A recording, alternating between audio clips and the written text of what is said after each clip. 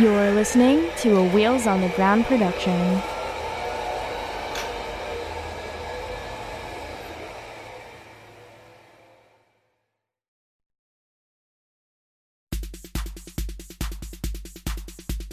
Welcome to Disability After Dark, the podcast feed shining a bright light on all things disability. With your host, Andrew Gurza.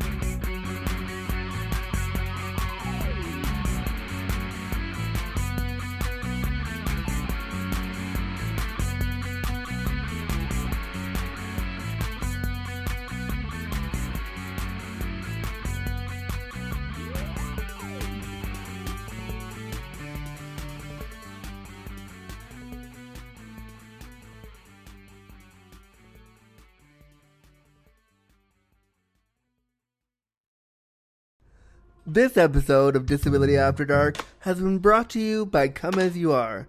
Come As You Are is Canada's only worker-owned co-op sex shop. Trans-owned and operated, Come As You Are carefully reviews and curates their selection of sex toys, books, and DVDs. Now you can get 15% off your next purchase at comeasyouare.com using coupon code AFTERDARK. Hey there, Disability After Dark listeners, Andrew here. I want to let you know all about a good friend of mine and somebody who I think you should all get to know. If you are somebody who is looking for a companionship, a friendship, or romance, I want to let you know about my inclusive provider friend, Haley Jade. Haley Jade is a 30-year-old disabled bisexual offering online companionship for friends or romance. They have been published in Vice and HuffPost, and they specialize in working with disabled clients and are disabled themselves. Their online services start at $50 Canadian, and they can be found on Twitter at Sexy Life Coach, Instagram at Sexy Life Coach, and you can book them via their website, Haley Jade, that's HAYLEYJADE.ch,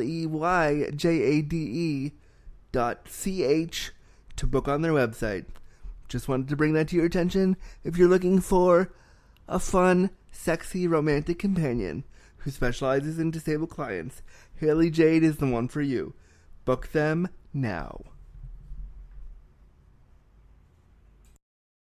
Hey there, Disability After Dark listeners. Andrew here.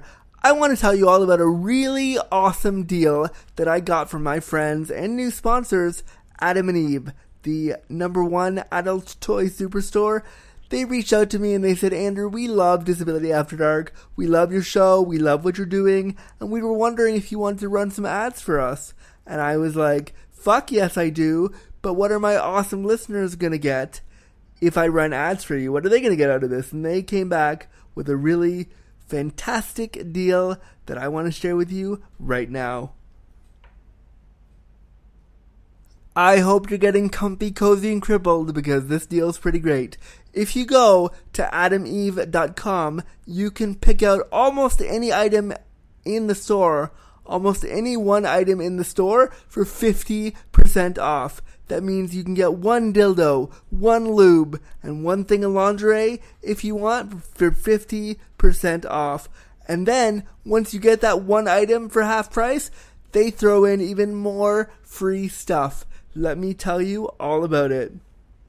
Okay, so you got your one item at half price in your bag and you're ready to go, but guess what? This offer also includes 10 free items on top of that other item. So you get one free item for penis havers, one free item for vulva havers, one free item for couples, and then you also get 6 free movies from the adameve.com website. You can get your favorite porn or an educational film. I love free movies. They're so awesome. This is such a great deal. And then, on top of that, you also get free shipping. What could be better? This is such a great offer. So, to redeem this great offer, what you're going to do is you're going to go to adameve.com. You're going to go to checkout and you're going to type in Dark Pod. That's DARKPOD. POD at checkout, and you're going to get one item, almost anything in the store, at 50% off, and then you're going to get those 10 free gifts absolutely free as part of your offer. This is such a great deal, and this is just for you, Disability After Dark listeners, and I hope you run over to adameve.com and take advantage of it right now. Content warning. The language, content, and discussion found within this episode of Disability After Dark will be explicit. Listener discretion advised. Hello, friends. Welcome to the show, friends. Thank you so much for clicking on this brand new episode of Disability After Dark, the podcast shining a bright light on... I totally forgot what the tagline was. Let's try that again. The podcast shining a bright light on disability stories. I'm, of course, your disabled daddy, Andrew Gurza. I'm your disabled Dick Smith. I'm your number one queer cripple. I'm everything in between. Let's get comfy, cozy, and crippled and get this show started. Friends, can you believe that we are already on episode 212 right now? Like, what is even happening? How did this show get that far? That's amazing. Plus, with all the bonus things we do, like the Handycast and like all the other ones we've done, we're almost sitting at 300 full episodes. I mean, that's pretty cool, and I'm really excited by that. And I just thank you so much for listening, and thank you for loving the show. I got some really awesome reviews the other day about how important and relatable the show is. So thank you so much for that. And I want to give another big thank you to one of our new Patreon supporters today for pledging some money to keep the show going. So let me do that right now. I want to give a sexy, awkward shout out to Jeremiah Nazarkiewicz, who pledged $5 a month to keep the show going, and that means he gets the show one day early on the Patreon feed, and he gets the show completely ad-free on that Patreon feed, as well as he can email me at disabilityafterdark@gmail.com and let me know if he wants to co-create a show with me.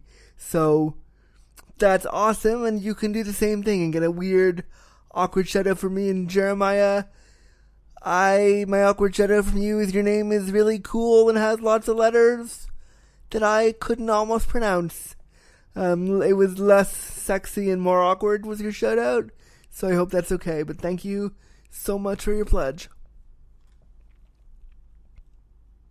On the show today, I sit down with a new friend who reached out to me a couple of months ago and said, I want to talk to you about my experience being black, trans, and disabled. And I was like, of course I want to have you on the show because we don't hear enough about people going through all those intersections. And I immediately connected to this person, and the more and more I talked with them on this episode, I was like, I want to become friends with this person, and I'm so excited to share a little bit of their story with you. So today I sit down with my new friend Malachi Strong, who is somebody with CP. They live in California.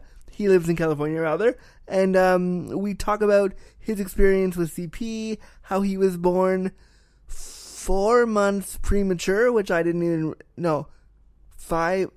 Yeah, he was born way earlier than me as somebody with CP. We talk about our connection around CP. We talk about what it was like for him needing full care and needing help with attendance to have to think about coming out as trans and all the things he had to consider when he was making those decisions to be his true self. We talk about why his experience being trans has made him the happiest he's ever been, and so much more. This was one of my favorite episodes to share with you. So right now, let me introduce you to my brand new friend, Malachi Strong, right here on Disability After Dark, the podcast shining a bright light on disability story. Malachi Strong, hello. You said hello, but I didn't hear you. Hi, how are you? Good. I think the audio is working now. Hi. Thank you so much for coming on Disability After Dark. How are you today? I'm doing pretty good. Thank you for having me.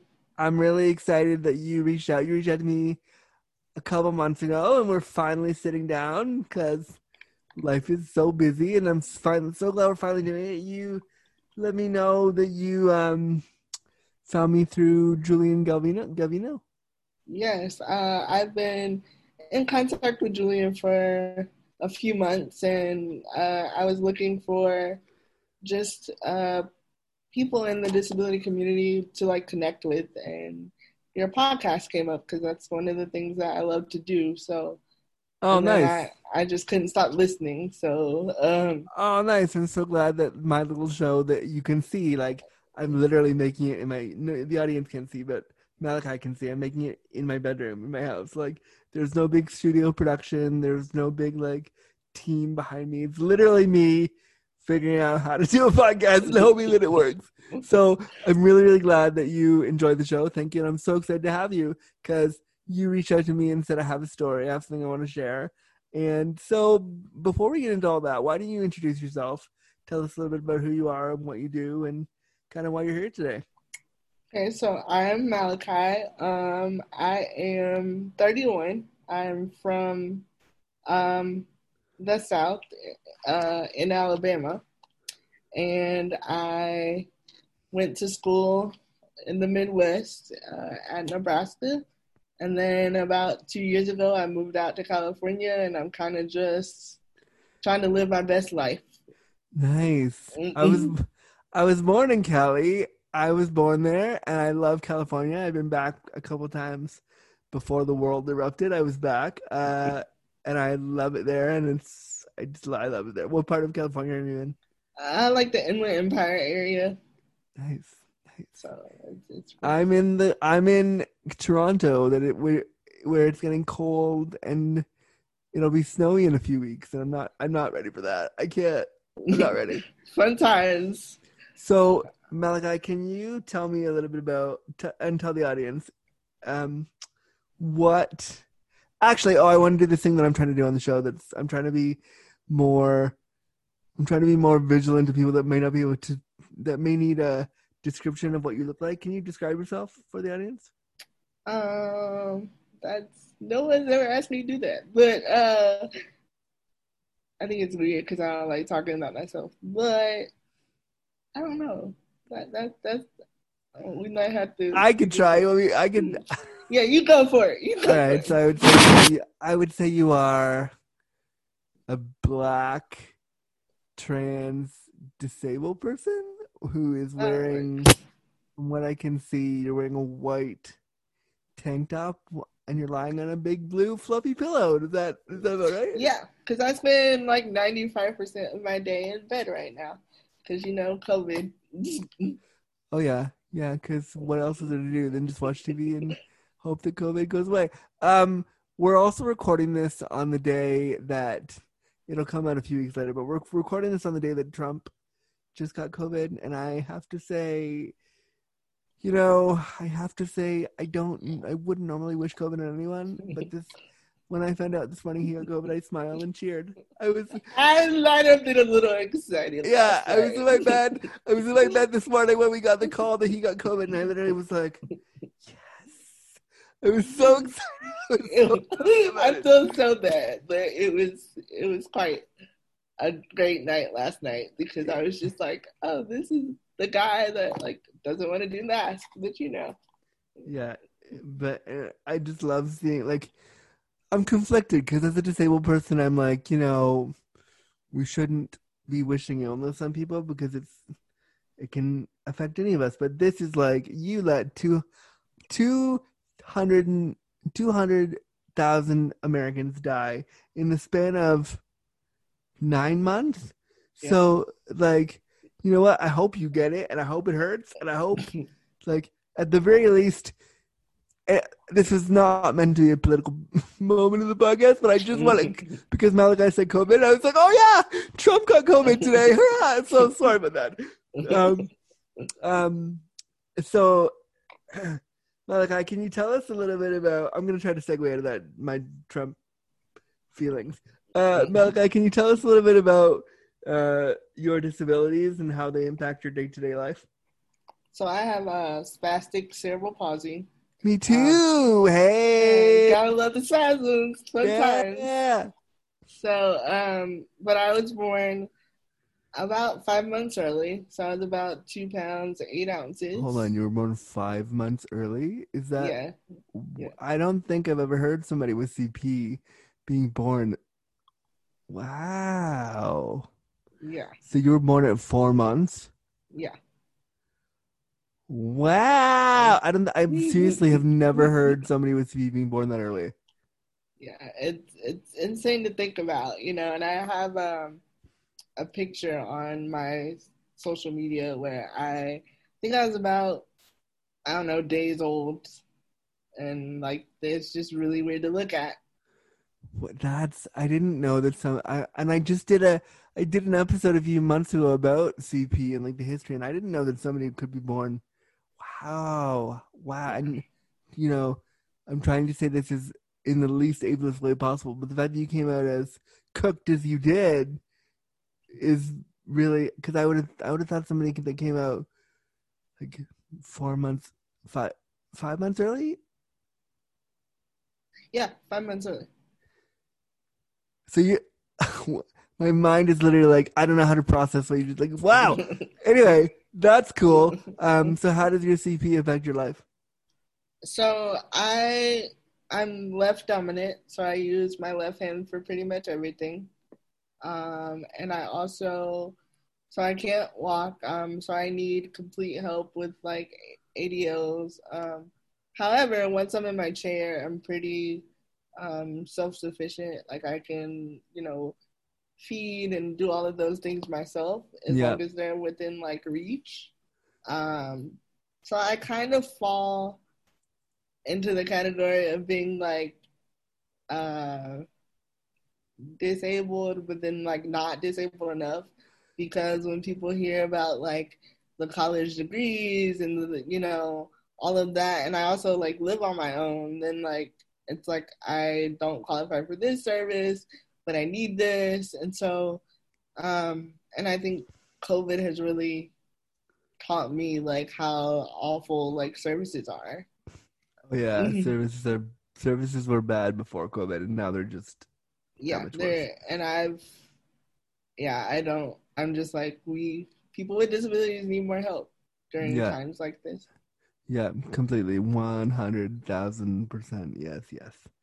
Um, there's something you said just now that I wanted to touch on, and I was listening, and I was so intently listening to you, I forgot exactly what you said. You said that you live on your own, and you don't feel disabled. That's what it was. You don't always feel disabled enough. How for you, because this varies for everybody, and I've heard other people on this podcast have said this to me a bunch of times about their experiences feeling not disabled enough. What would disabled enough for you look like? I don't really know if it's me wanting to be disabled enough, but I feel like society and the way the system is, it's like I fall in the category of like, oh, well, he can do this and he can do that for himself, but then I don't qualify for this service because I can't do that, and so a lot of the services that we have for people with disabilities is set up for, seniors or, younger kids, whereas like us in the middle who may be living on our own, want to have a job, want to do these different things, we're just kind of left out to dry because Yeah. it's not set up for us. And so yeah, and a lot of people and people have said that like there's so many services for, and you and I know from our experiences being disabled. If we were kids, if we were like, between 5 and 15, the world would be open to us. We'd figure it out, no big deal. The minute you become an adult and you say, okay, I want to do this, I need support. Every system, I think, at least in North America, in my experience, every system says to you, you don't need that support. Good luck to you. Best of luck. Bye. Yeah, and it's like, what? Like, things didn't change. I just got older, and Yeah. it's sad, but it's true. So what has the experience been like for you coming to terms with, I mean, obviously you've had CP since birth, so like that part you understand, but what is, I have found as somebody with CP and being disabled, my understanding of what it means to be disabled has like really shifted as I've become a disabled adult. Did that happen for you? I think for me, I spent so much time trying to fit in this box that my disability would not be seen. Yeah. And I think that, that even is a huge part of even like me coming out as like trans, because I thought so much of like what I was feeling within my body was simply because, I was disabled, and I just didn't like, I just internalized, it was I don't like this about myself. And like, it's because I'm disabled, and Well, so it's almost, just correct me if I'm wrong. You thought you felt that your feelings about being a trans person were actually just like internalized ableism to the max. yeah. And it was just things that I didn't like because, I was disabled, and I didn't, I read articles about the CP, and I know it because it's all I've ever known. But like, Yeah.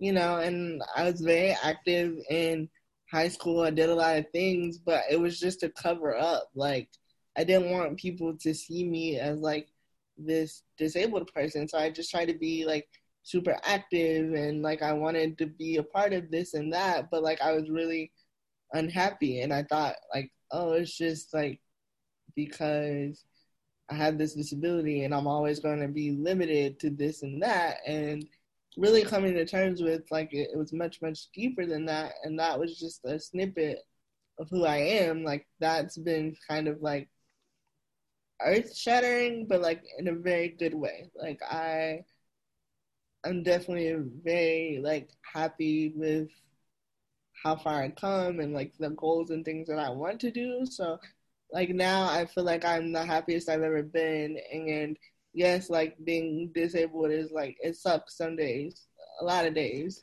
Yeah. And I check off a lot of boxes, And I but think it's really powerful that you say that it sucks a lot of days, because and I really appreciate that, because I feel, and I know we follow each other on social media, and a lot of my social media is like, you know what, today having CP feels like this. I don't love it today.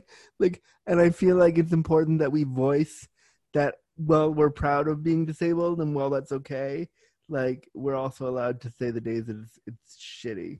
yeah. And I want to give props to you for, sharing those things, because when I started to follow you, before reading like some of your tweets, I would feel bad about saying that, oh, like I just don't like today. Like today my spasms are like really, really hurting, and like I just don't feel like doing anything. And I think, you can talk to friends all day and like try to like, feel better, but especially if they're able-bodied, they just like they won't get certain parts of that, and they say, oh, well, like, just be strong. And I'm like, yeah, I know how to do that part, but like I today want is to, just a really hard day. Like, yeah, or like I just want a minute to cry and be low and be like, I think yeah, one of the things in my work that I'm really connecting with more, and I don't want to, this is not about me, it's about you. So I'm going to very quickly say this and then go back to you, because you're awesome and I'm just me. But like, you're one of the awesome things, too. I do in my work is I try to, get in, talk about the peaks and the awesome stuff that we're doing, but also like go to the low stuff and talk about what really feels shitty, and bring and give a voice to that, because I don't think we do that enough. Yeah, and for me, not to really go off on a tangent, but Oh, my this whole podcast is about tangents, so feel free to go right off. my main PCA was diagnosed with COVID uh, like early mid June, Oh, wow. and I, you know, she had been the only one that was like coming in and out of my apartment, and it was the most like frantic thing because one, like, had I been exposed, and like I'd been quarantined since March, which was also the time. It was 2 weeks after I started like medically transitioning. Ah, So that's a lot. Like, Yeah. I remember you sent that in your questionnaire, and I was like, that's the thing I read that I was like, yep, I want to talk to them immediately. I want to I have to have them on the show because I was like, whoa, okay, so let's go there for a minute. Let's go to that. What was that? I have so many questions about the transition process because it's something that as a cis man, I'll never understand. So I'm curious, and Yeah. feel free to educate me as much as you're comfortable with, and also tell me to fuck off if I go too far. But I wanna learn about, as a disabled person who needs help with everything, who needs help with most of their activities Yeah. of daily living. How the fuck do you transition? How do you do that? Well, my PCAs will do my shots for me, so I get a shot, once a week, and it's really weird because I got my first shot like early March, and like the PCAs went with me, and like they got all the training on like what to do, and like nurses are telling them all this stuff, and then like 2 weeks later, my doctor was like, okay, like don't leave the house unless like it's to come here, or like don't go anywhere. They started like mailing all of my medications, and like I I knew transitioning was going to be difficult because that's a huge step. Yeah. But what I was not prepared for was just being like stuck in my apartment and like trying to adjust to like a new hormone and like just kind of freaking out over like the littlest things. And I remember the first week, it made me like really tired. I wanted to sleep all the time, and I'm a person, I don't sleep very much.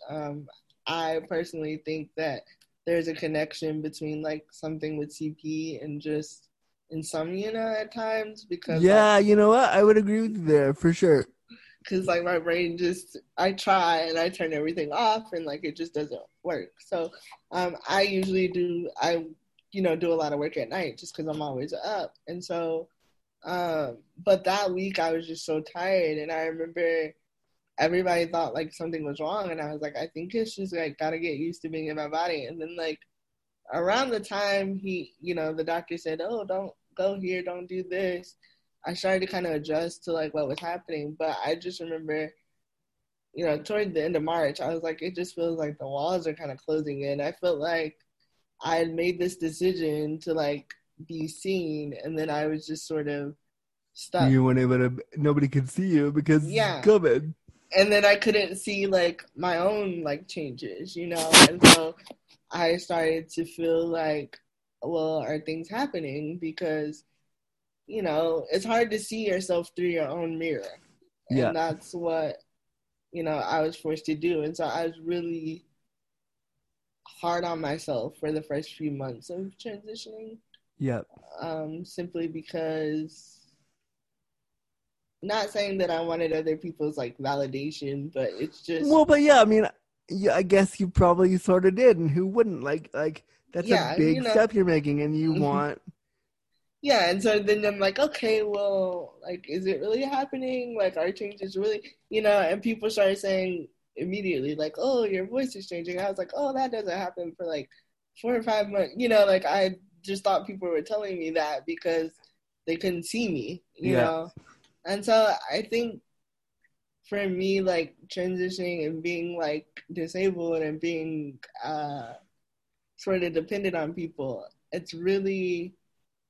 it's not what I expected, but like it's made me a better person because I've had to really focus on like the inside and not put so much on the outside, because I'm like, well, people may not be able to see me, but like what kind of person is going to be under all of this? And I think that I've done more of like an emotional, mental transition rather than like the physical stuff. And I think that that's what makes my journey unique, is because so many times we hear about the physical stuff that you don't think about how emotions might change, or just that shift that sort of happens on top of like all the like stuff going on in the world at the same time.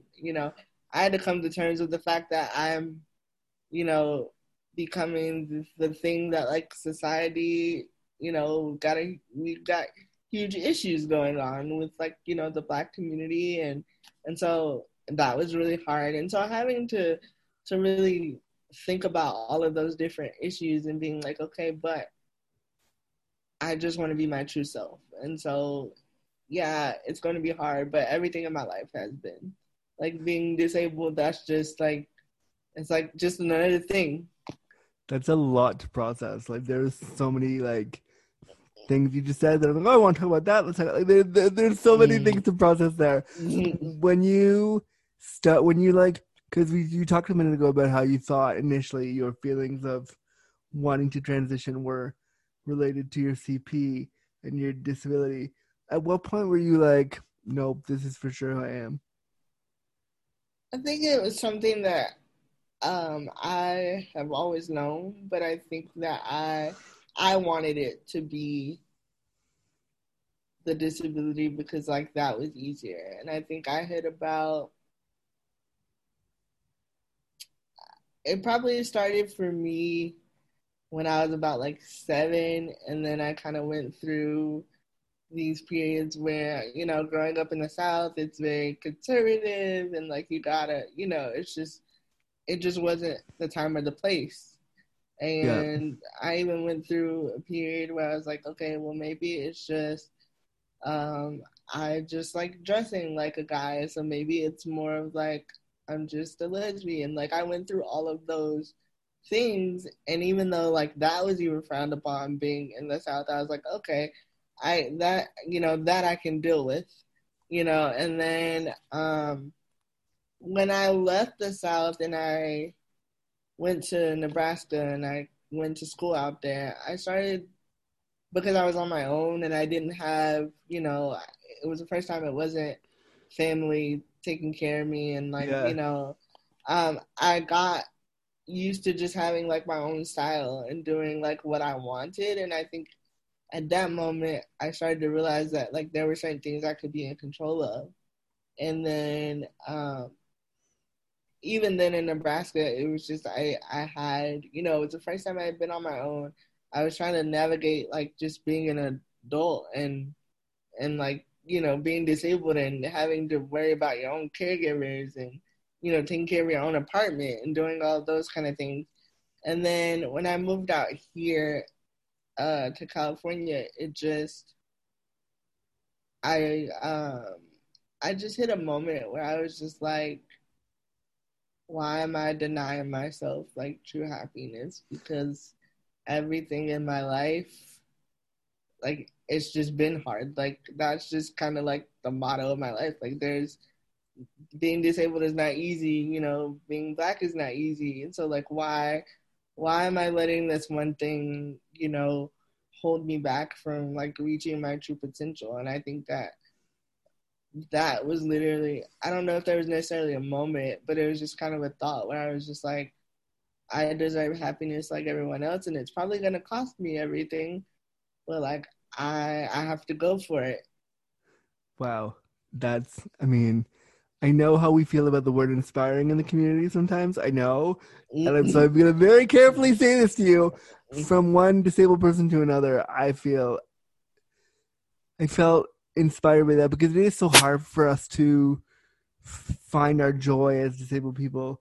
And I can only imagine for you as a Black disabled person in this climate, and finding joy is hard right now because of all the shit that we're putting on Black people, and then Black people who are disabled, and all the ways that our systems are denying you shit. So I'm really, and I know how we feel about this word too, I'm really proud for you that you found your own, you were like, fuck it, this is who I am, this is what I want, I'm going to go for this. Like, that's a big step. So all of the claps and snaps to you. That's awesome. Thank you. And, you just mentioned about what it's, when you were saying, being the Black and disabled, actually, on Tuesday, I had walked to the park and I don't know if you saw that Instagram post, but walked to this park and this lady, she walked up to me and she goes, "Oh, how old are you? Like, why are you out here by yourself? Like, what's your name? I need your ID." And like, literally, it was just Like, like no. asking me all of these. It's like, I'm just going to the park like a regular person. Like, leave me alone, you know? Yeah, like I'm just in the park. Please, help, please, please. Yeah, and then she, I'm gonna like, maybe I should call the police because we need to find your mom. And I'm like, I don't know, Oh girl. no, was this okay? Was this a white lady doing this to you? Yeah, this is a Karen. It was literally a Karen. And so I was just Oh like, no! Oh no!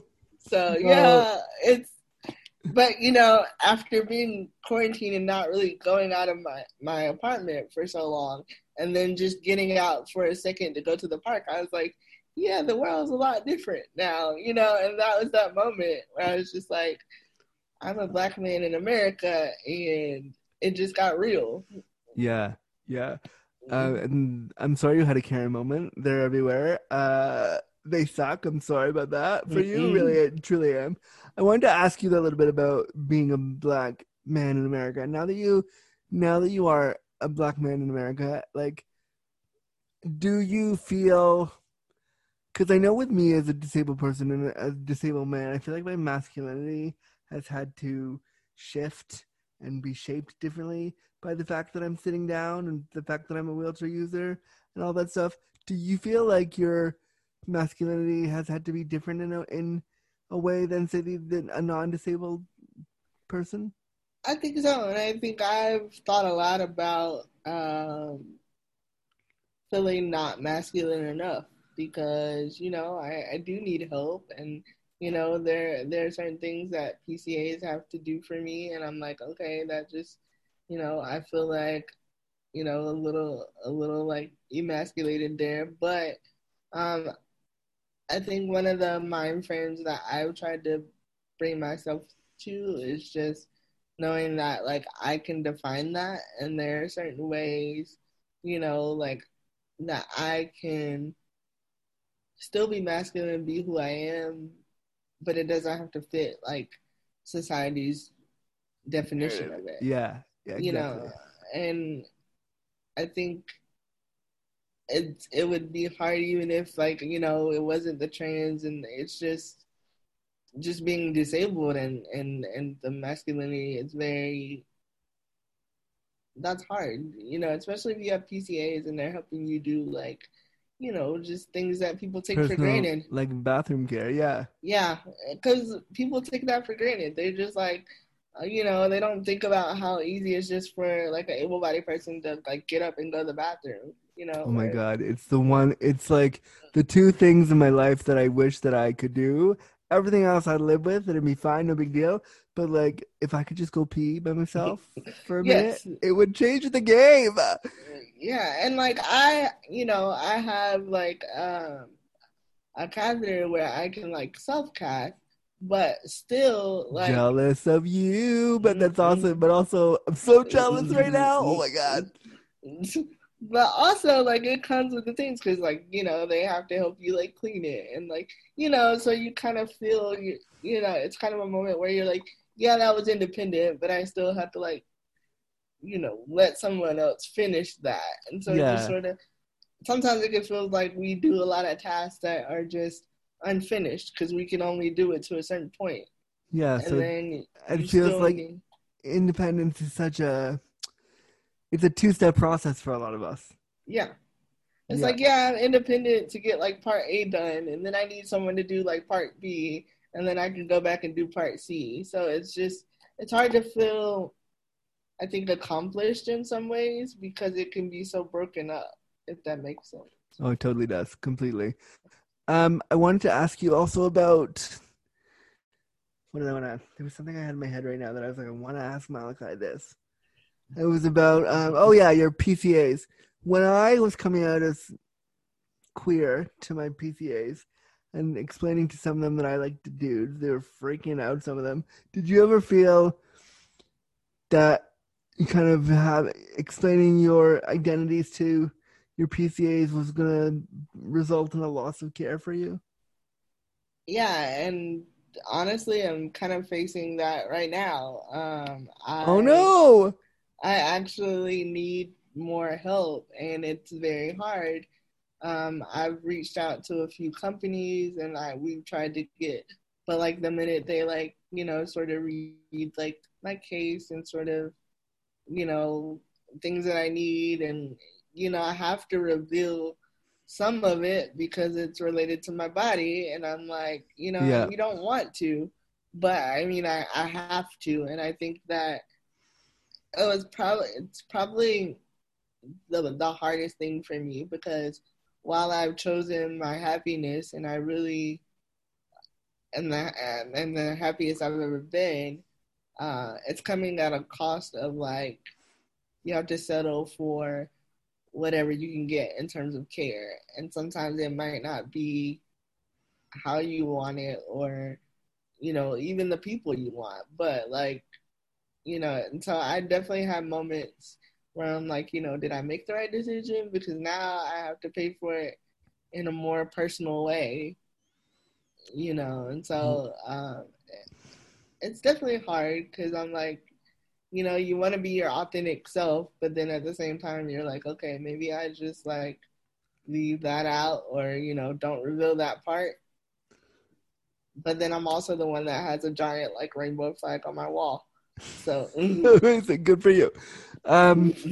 That's really hard though, because I think when you deal with care, there's so many parts of who you are that you have to, even if they're the greatest attendant in the whole world and they love you and they care about you and they're there for you, there are still parts of that experience when the caregiver's in your home, you have to compartmentalize yourself. You have to hide yeah, it away. And I don't know what it is. It's just like the minute they're in your home, it's no longer just your home anymore. It's also their workplace. yeah, So you learn very quickly, at least in my experience, to stop talking about certain things, and you like shut down part of yourself.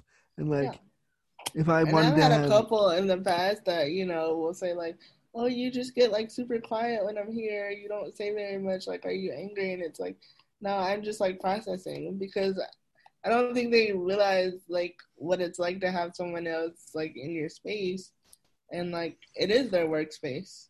yeah, So it's a juggle between trying to be that boss because technically that's what yeah, we technically are. you're their boss, but at the Yeah, same time, you're not really. Like, it's such a weird. It is such a weird feeling as somebody who receives care. I know exactly how that feels. So I feel you around that for sure. yeah, and I think for me that's what I've had to come to terms with is like you are the boss, but then you aren't, and then like you ask.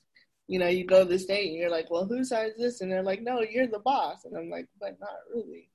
So it's a challenge. Yeah, and I think too, in terms of that care structure you have, where like you're the boss, it's weird because in much of our lives, coming up to being adults and growing up as people with complex disabilities that required help, we were never the boss. We followed along because it was No, easier. and you never So had to say so. So now they're yeah, like, you make all the decisions, and you're like, wait, I don't know how to do and you're that. like freaking out. You're like, I don't know how to do. Yeah, exactly. I don't know how to do that. Like there are moments, even in my care as a 36-year-old man, where like somebody will ask me how to cook a thing, and I'll be like, I have no clue how to do that because I've never had to do that. I've never Yeah, been. That was never part of what I was supposed to do. What? So like, I get that. yeah, because like I've had that with the food. Like, I want certain things, and I'm like, "Can you make this?" And they're like, "Well, do you know how to make it?" I'm like, "No, I've never No. like done the whole kitchen Yeah. thing. I just go Google it. I don't know." But it's always kind of an interesting thing because they're always looking at me, and I'm looking at them like, "Yeah, I have no clue." And you're like, where is somebody who can tell me what to do right now? Because I don't know. Yeah, I get it. Yep. 100%. So that's me. Um, Tell me a little bit more about your experience being kind of Black, trans, and queer. Like, what is something that you're discovering throughout this journey for yourself that somebody listening might be like, oh, I never considered that. I think the biggest lesson I've learned, and I think I touched on it like a little bit earlier, is that while transitioning for some people can be physical, because not everybody, chooses to go medically, um, a lot of it is just so emotional and mental. And coming to terms with being not only Black and like disabled and trans and then like queer, it's just like, okay, you literally check all the boxes. How are you going? Like, what's the balance? And, but it affects so many different parts of your life. Yeah. For me, it's, the trans part is suddenly a huge part of like the care. And then, being a Black person, and it's like, oh crap, like I have to be very careful when, I go out in the To the community park now. because you might get Karen by a Karen at the park. Yeah, like and then like I have to be careful when, certain things come up about the disability and like, trying to get ready for, like surgeries and, just thinking about like it all plays a part. And I think the biggest thing I've learned is like all of those things could be happening physically, but like if you don't find a way to center yourself like mentally and emotionally, like it will about drive you insane, because there are days when it all just like seems to be falling apart. And I think that COVID and all of those things has really forced me to work on like my own mental health and Yeah. knowing what I need and knowing how to, really say, okay, I need to take care of myself today.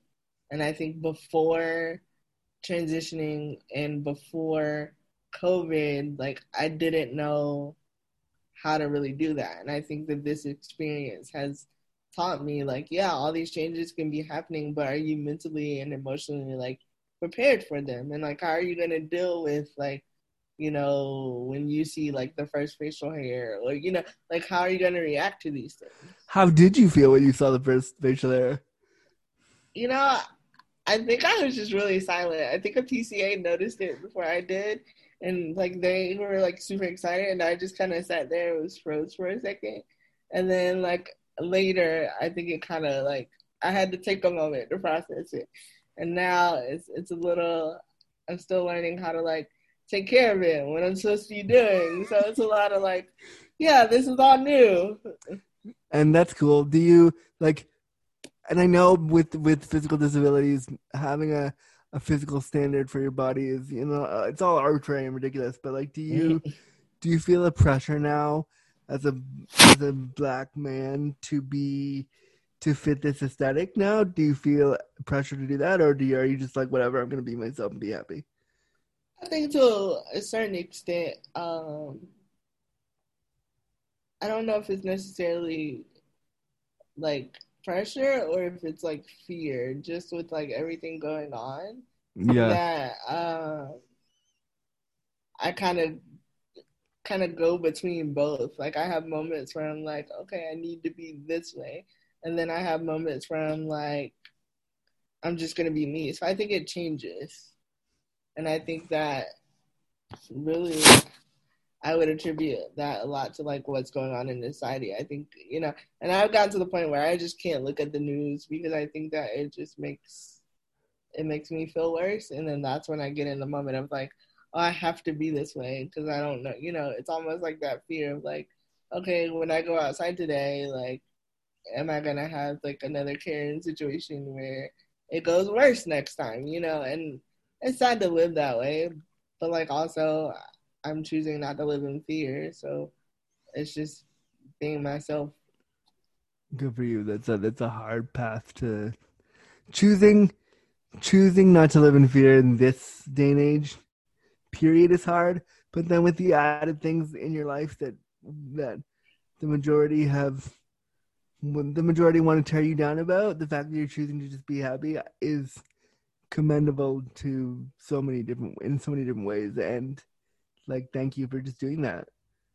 I'm doing my best. I don't know if I'm doing a great job, but my hope is that if anyone's like listening or anything that and can take anything from me, it's just knowing that you know I was telling someone the other day. I said it's hard to live on a fixed income in like Southern California, and trying to be like your own like boss as far as care and being so dependent on systems and state programs, but like my peace of mind and the happiness is like I would rather be broke in all the other areas and have my peace of mind, because so much of like growing up with a disability, you just get upset. And we had this internalized ableism that like, we just needed to like accept what it was. And I think now I've just grown to the point where I'm like, yeah, there are parts that I can't change, but like I can choose to work on myself and be happy and have my peace of mind, and like people are gonna judge me anyway. So just live my best disabled life and keep going. Well, I really love that sentiment. I think that's really powerful. Um, that's just like, I don't know. I'm not even gonna segue out of that because it was so good. I'm just gonna move right on to my next question. But thank you for that. I want to ask you about what is one thing, and you talked a little bit about the emotional changes in transitioning, which I think is really cool because not a lot of people have talked about that. So thank you. But I want to ask you, as somebody who's physically disabled, who needs a lot of help, who's transitioning and doing all this, what is something that a non-disabled person who's transitioning might not understand that you're having to go through? The first thing that comes to mind for me would be like binding. That is the most difficult thing, and it's like because I do there. My upper body isn't as strong, so trying to get into a binder and trying to find the right size, because your measurements are going to be off because you're not standing up and you can't get exact. And these binders, the way that they're made, you have to be just about as exact as possible. And so dealing with like the body dysphoria from that, and the like getting mad at your disability because it's like the reason that you can't use this one thing to like make it better. And that was one of the things that kind of pushed me to go ahead and ask for like top surgery, is because I don't think like binder companies and people think about like people that sit down all the time needing to I didn't. The minute you said it, I was like, "Oh yeah, of course that's an issue." So I mean, they probably don't. So thank you for bringing that forward because I didn't know about it. I didn't think about it until right now. Yeah, I've gone through plenty. It seems like every month or so I'm having to like find a new one because it either doesn't fit anymore or like there's just something going on. And then like having a PCA, like trying to put it on you and then they're sweating, like it's a whole process. So I can just visualize like, yeah, your PCA's like freaking out and you're trying to just stay calm and be the boss and direct it, but you're like, oh fuck, this is happening. Yeah, so I'm just like, all right, do I really want to wear it today? You know what? No, just no. Yeah. So are you looking into more seriously like top surgery at some point? I just got approved early August, so I will go see a surgeon in a couple weeks, and that'll be kind of exciting. I'm a little nervous because now I gotta think about like, okay, have you ever like worked on someone with a disability? It's all those kind of questions, but it'll be interesting. That's really cool. And I would love to stay informed. And if you need a GoFundMe to help with costs and things, because I know those surgeries are not cheap. So like, Yeah, so my insurance will like cover the surgery, but I'm sure there'll be things I'll need like after. Because I did just go through when the PCA was out with COVID, I was actually paying for care out of pocket, and that was the most traumatized. Like that was hard. everybody listening, send me some dollars so I can send the dollars to Malachi so that he doesn't have to pay for his care anymore. Cause yeah, and hopefully we don't have to go back to that. But it was crazy because I think another thing people don't think about is when you have new people, you have time to adjust to them. But with COVID, like I just had to go with what was happening, Yeah, you just and had to so take like whoever was there and no big I deal, didn't whatever. want that. I was afraid for some of them to go grocery shopping because I didn't know them that well. And so then I was like doing Instacart. Well, they don't take assistance. So that's like out of pocket. It was just so many different things happening at once. And I'm like, this is too much, So Yeah, it's I just just had a spasm off screen. Nobody could see, good. but I had the largest spasm in the whole world as Malachi was talking, and I just about shoved the mic in my face. I was like, oh, I didn't know whether to like stop for a No, I second. had a spasm because I think you're like your mic thing. I think it's connected to whatever it's connected to, so it makes a little, and it made a really loud, it made a really loud noise in my Oh, ear holes. So yeah, we're not going to cut that out because that's the joy of trying to record a podcast when you have CP. Spasms happen, people. They're real and they're funny and they're yeah, hilarious. I jumped a couple of times, so I'm joining you over there. I'm joining Awesome, good. you. Um, so you were saying, so like, yeah, you had to pay for care out of pocket, and you were like, a lot of Yeah, things were piling up. yeah, and so like it's just been fun, like COVID times. But I'm super excited about the surgery. I think that I'm going to be very kind of picky about what I want because when have you ever known like disabled people to have like choices and Yeah, and I say so. this is like a new you. This is like you coming into you. So you should fucking take your time with it and figure out what you want. I'd Yeah, say I'm yes. not just gonna go with like what they say. So we'll see. It's not a But half job. It's your like chest. So like, take yeah. your time with it. Yes, please. Yes, so I'll definitely keep you posted about that. So I'm Is there excited. like is there like this is a question I never thought I would ask anybody, but here we go. Is there like a nipple type that you're like, I think I want to look like I that? think I want like tattoos Do because it. I think that like all the things that could happen with like nipple sensation. I'm like, yeah, just like get rid of it. I can get tattoos. It'll be fine. I love tattoos. So, and I've been Oh, you like, want to get you want to wait, you want them to get rid of your nipples and you want to tattoo your nipples? yeah, I think I want to do the 3D tattooed nipples. I didn't know that was a thing people did. That's cool. All right. All So, right. yeah, so I think that's what we're gonna do.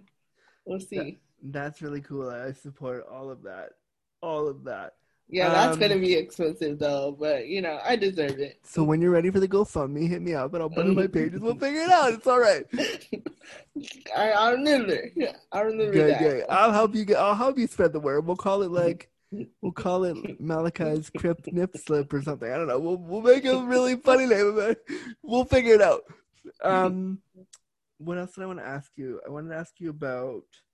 So we've kind of touched on this already, but I'm kind of going to move to the second part of this question. So, are there parts of your disabled trans body at this point that you're like in love with? You're like, yeah, I love this part of my body now, or not even that you're fully in love with yet, but maybe like that you're getting to know a little bit.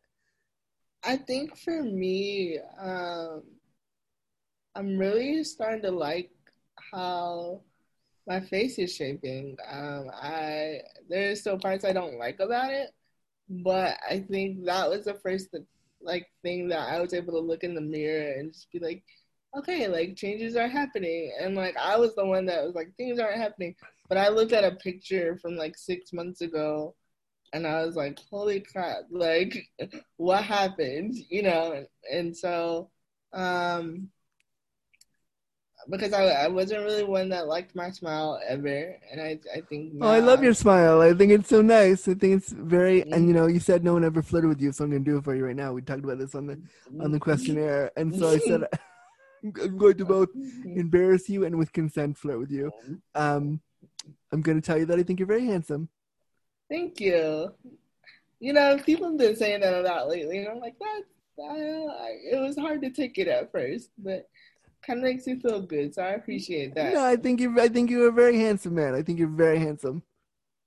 Thank you. I appreciate that. You are I'd hang too. out with you if we live closer. I'll have to come visit. You don't want to come to the cold.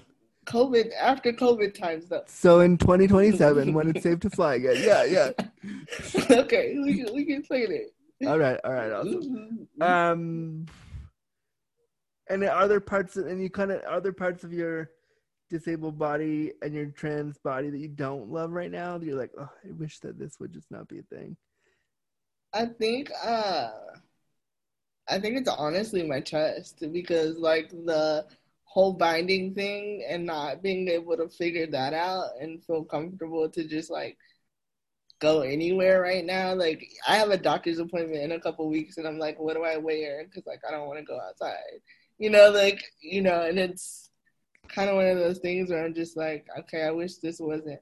And I know I'm working on that and I know that'll eventually go away, but I think just trying to be patient and knowing that that part of me doesn't make the entire transition has been something that I've had to really remind myself of because there are moments where I also feel like I'm not passing. So, Yeah.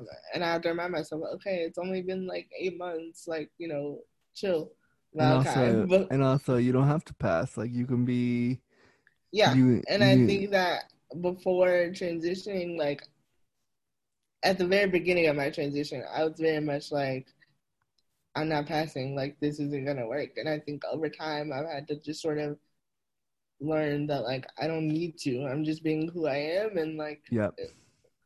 okay. Like, what is passing?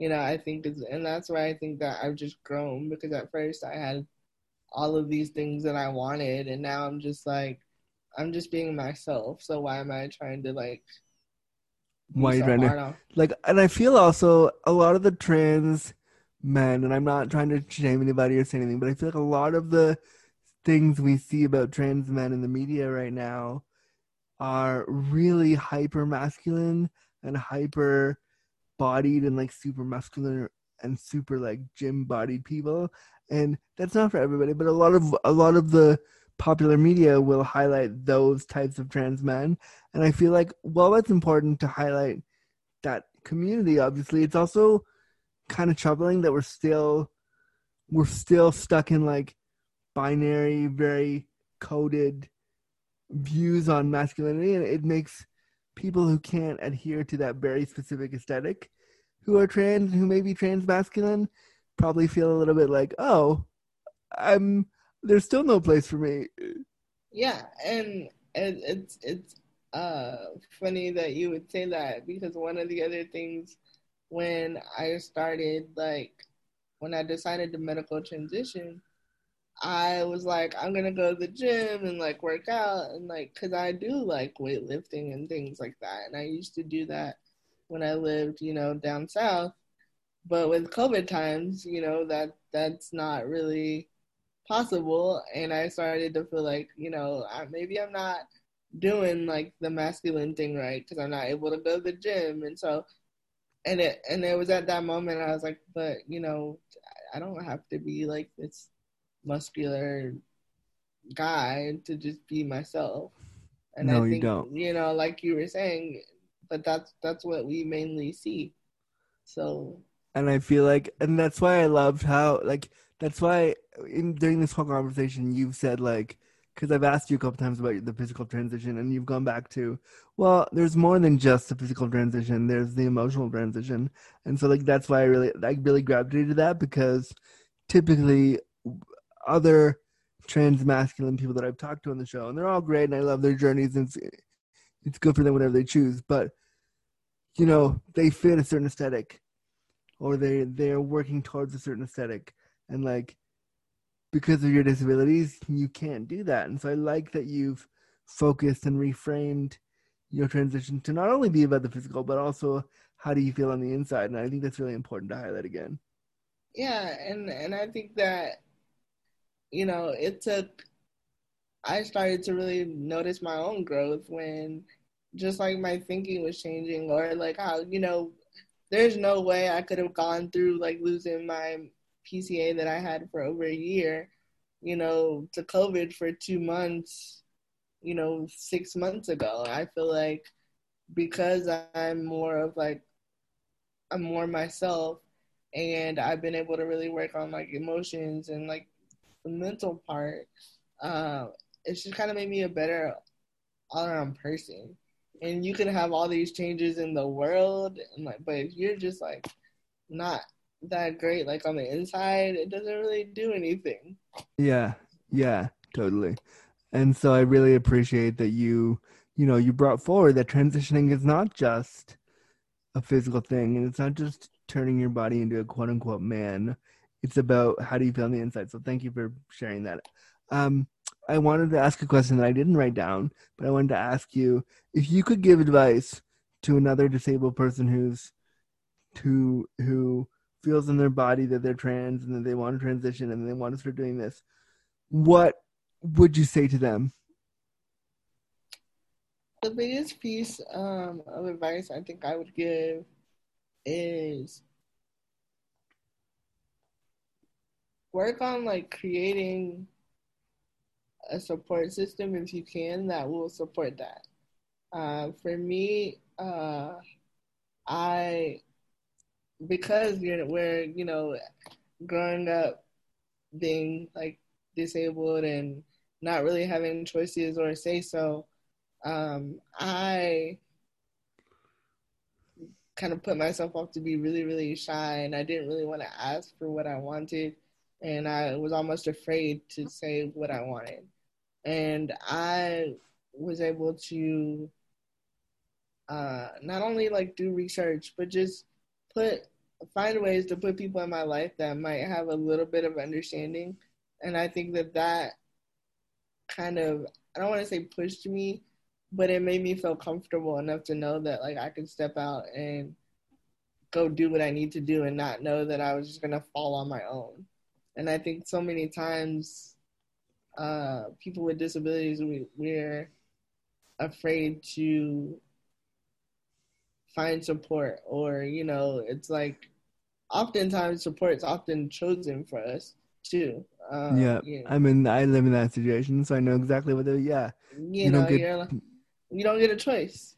yeah, If you decide to go see a therapist, you're gonna see like who insurance chooses, yeah, and you're just stuck with that because it's like, oh well, it's free, so just be glad that you can do this. And one of the decisions I made is I chose a therapist that I actually pay out of pocket because I feel like that gave me more control over choosing my own like mental health and putting my own goals first. And no one's gonna choose the like therapeutic relationship that I have because it's not gonna work. When people choose things for you, it's harder to genuinely like mean it and want it because it was chosen for you. And I and think, sorry, sorry, go ahead. no, I was just saying I think that like that's probably the biggest thing is just like finding support that you're like making your own support in whatever way that is. And I know like today a lot more of it is like virtual, but that makes a huge difference because once you have that support in place, you know that you can go out and do whatever you need to do, and things might fall apart and things might get really hard. But if you have that system, you always know you have something to fall back on. Yeah, I think that's true, and I feel like that's having a support system in whatever experience you have with disabilities. It's hard to find, but when you have it, it's great. Yeah, really, Um, really hard. I wanted to ask you about dating as a trans man with disabilities. I'm sure you haven't done a lot of this yet because of COVID, but when it's time to start doing that, do you have any apprehensions or concerns about how dating will be? A little bit, but I am like getting to know someone currently. Sorry if I Spasms are didn't. fun. It's Mm. Sorry if I caused that one again. second spasm of the show. It's all right. It's good. It's good. No worries. So sorry. Start again. Yeah, so I'm actually getting to know someone, and it's been really interesting because they uh kind of noticed me like very early in my transition, and I would have like it wasn't really something that I was looking for, and so I think that it's really weird because I think in the very beginning when I decided to like transition, you start thinking about all these things like dating and relationships and that sort of thing, and it's like, um, never mind like just the trans part, just like the disabled part. Yeah. Like, oh, I really want to experience this, and I think COVID again is just making everything unique, and people are having to, things are a little bit quote unquote like accessible because everybody's kind of in the same thing right now. You use Zoom or whatever it is, and I think it opens the door for more like opportunities. I'm very interested to see what life will look like, whenever COVID decides to like go away, if ever. In 2045, when it's safe to be human again. Yeah, no, I get it. Because, like, but I think that what I've tried to remind myself is that, right now I just, I won't focus on it. And when that time comes, like, I'm going to be a better person because I spent all this time, like, focusing on the things I can work on, so Yeah. I'm definitely excited, maybe a little nervous, but we'll see. I feel like when people listen to this and they see kind of what a cool person you are, you'll have people knocking down your door. So anyone listening to this who's like, oh, Malachi sounds cool, and if you're in the California area, hit him up and have a chat over Zoom. Malachi, this is such a fun interview. I had so much fun sitting down with you today. I know, I'm so excited we got to do this. I was a little nervous. I was like, I don't know if like. Oh, I hope you're not nervous anymore. I hope you're like. No, we're buddies. So now you're gonna like follow me, right? I don't follow you? No. Oh no! I'm sorry that I don't. I thought I did. I will. I will do it right now. As soon as we're done talking, I'll follow you. I'm an asshole. Sorry about that. I'll fix it. Yes, I will follow you right now. But how do the people get a hold of you? How can they follow your work? How can they get a hold of you? So I am working on a website, but I would like to find a designer because like I just mentally like I just don't have it in me, and I'm just like, I don't have a lot of money, but that's something I have everything that I want. I just need someone to design it. I know I have ideas, but I'm not really good at that whole part. I know some people. I know some. I can put some feelers out for you. I know some people. Oh, I appreciate that. I need that because like that's something that I've been trying to do. That's what my goal was, since about April, and yeah, it just kept falling through. I like paid someone, and then like, yeah, they basically just took my money and like. Oh no! Didn't so finish. I know there are digital content creators listening to this shit right now. So you can email me at disabilityafterdark@gmail.com and I will connect you to Malachi, and don't steal his money and make him a nice website. But I am, you can find me on Instagram at Mr_strong and then Willed, but it's spelled like WHEELED. And I was the dork that didn't follow you, so I'm gonna follow you right this second after we're done talking. But I had so much fun sitting down with you today. Thank you so much for all you do and for being so vulnerable today. Thank you for having me. It was fun. Anytime. This was great.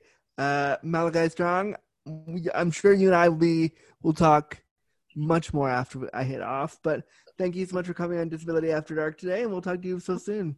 All right. Bye. Bye. All right, friends, this has been another episode of Disability After Dark, the podcast shining a bright light on disability stories. I'm, of course, your host, Andrew Gurza, your number one queer cripple, and your disabled Dick Smith. If you want to follow my work, you can head over to www.andrewgurza.com or follow me on all social media at It's Andrew Gurza. If you want to follow the podcast, you can follow us on Twitter at DisAftDarkPod. If you want to be a guest on the show, you can email us at disabilityafterdark@gmail.com. We'd love to have you as a guest so you can shine a bright light on your disability story. If you want to support the show and get the show one day early along with ad-free versions of the show and a cool shout out, you can head over to patreon.com/disabilityafterdark. Thanks so much for listening to the podcast shining a bright light on disability story. We'll see you next time. Bye. Copyright notice. Disability After Dark was presented, created, and produced by Andrew Gurza and Crippled Content Creations. Music was by Music by Space Robot Scientists. Any and all materials, including graphics, audio recordings, and music recordings, are property of the owner and cannot be used or distributed without express permission. Copyright Notice 2020.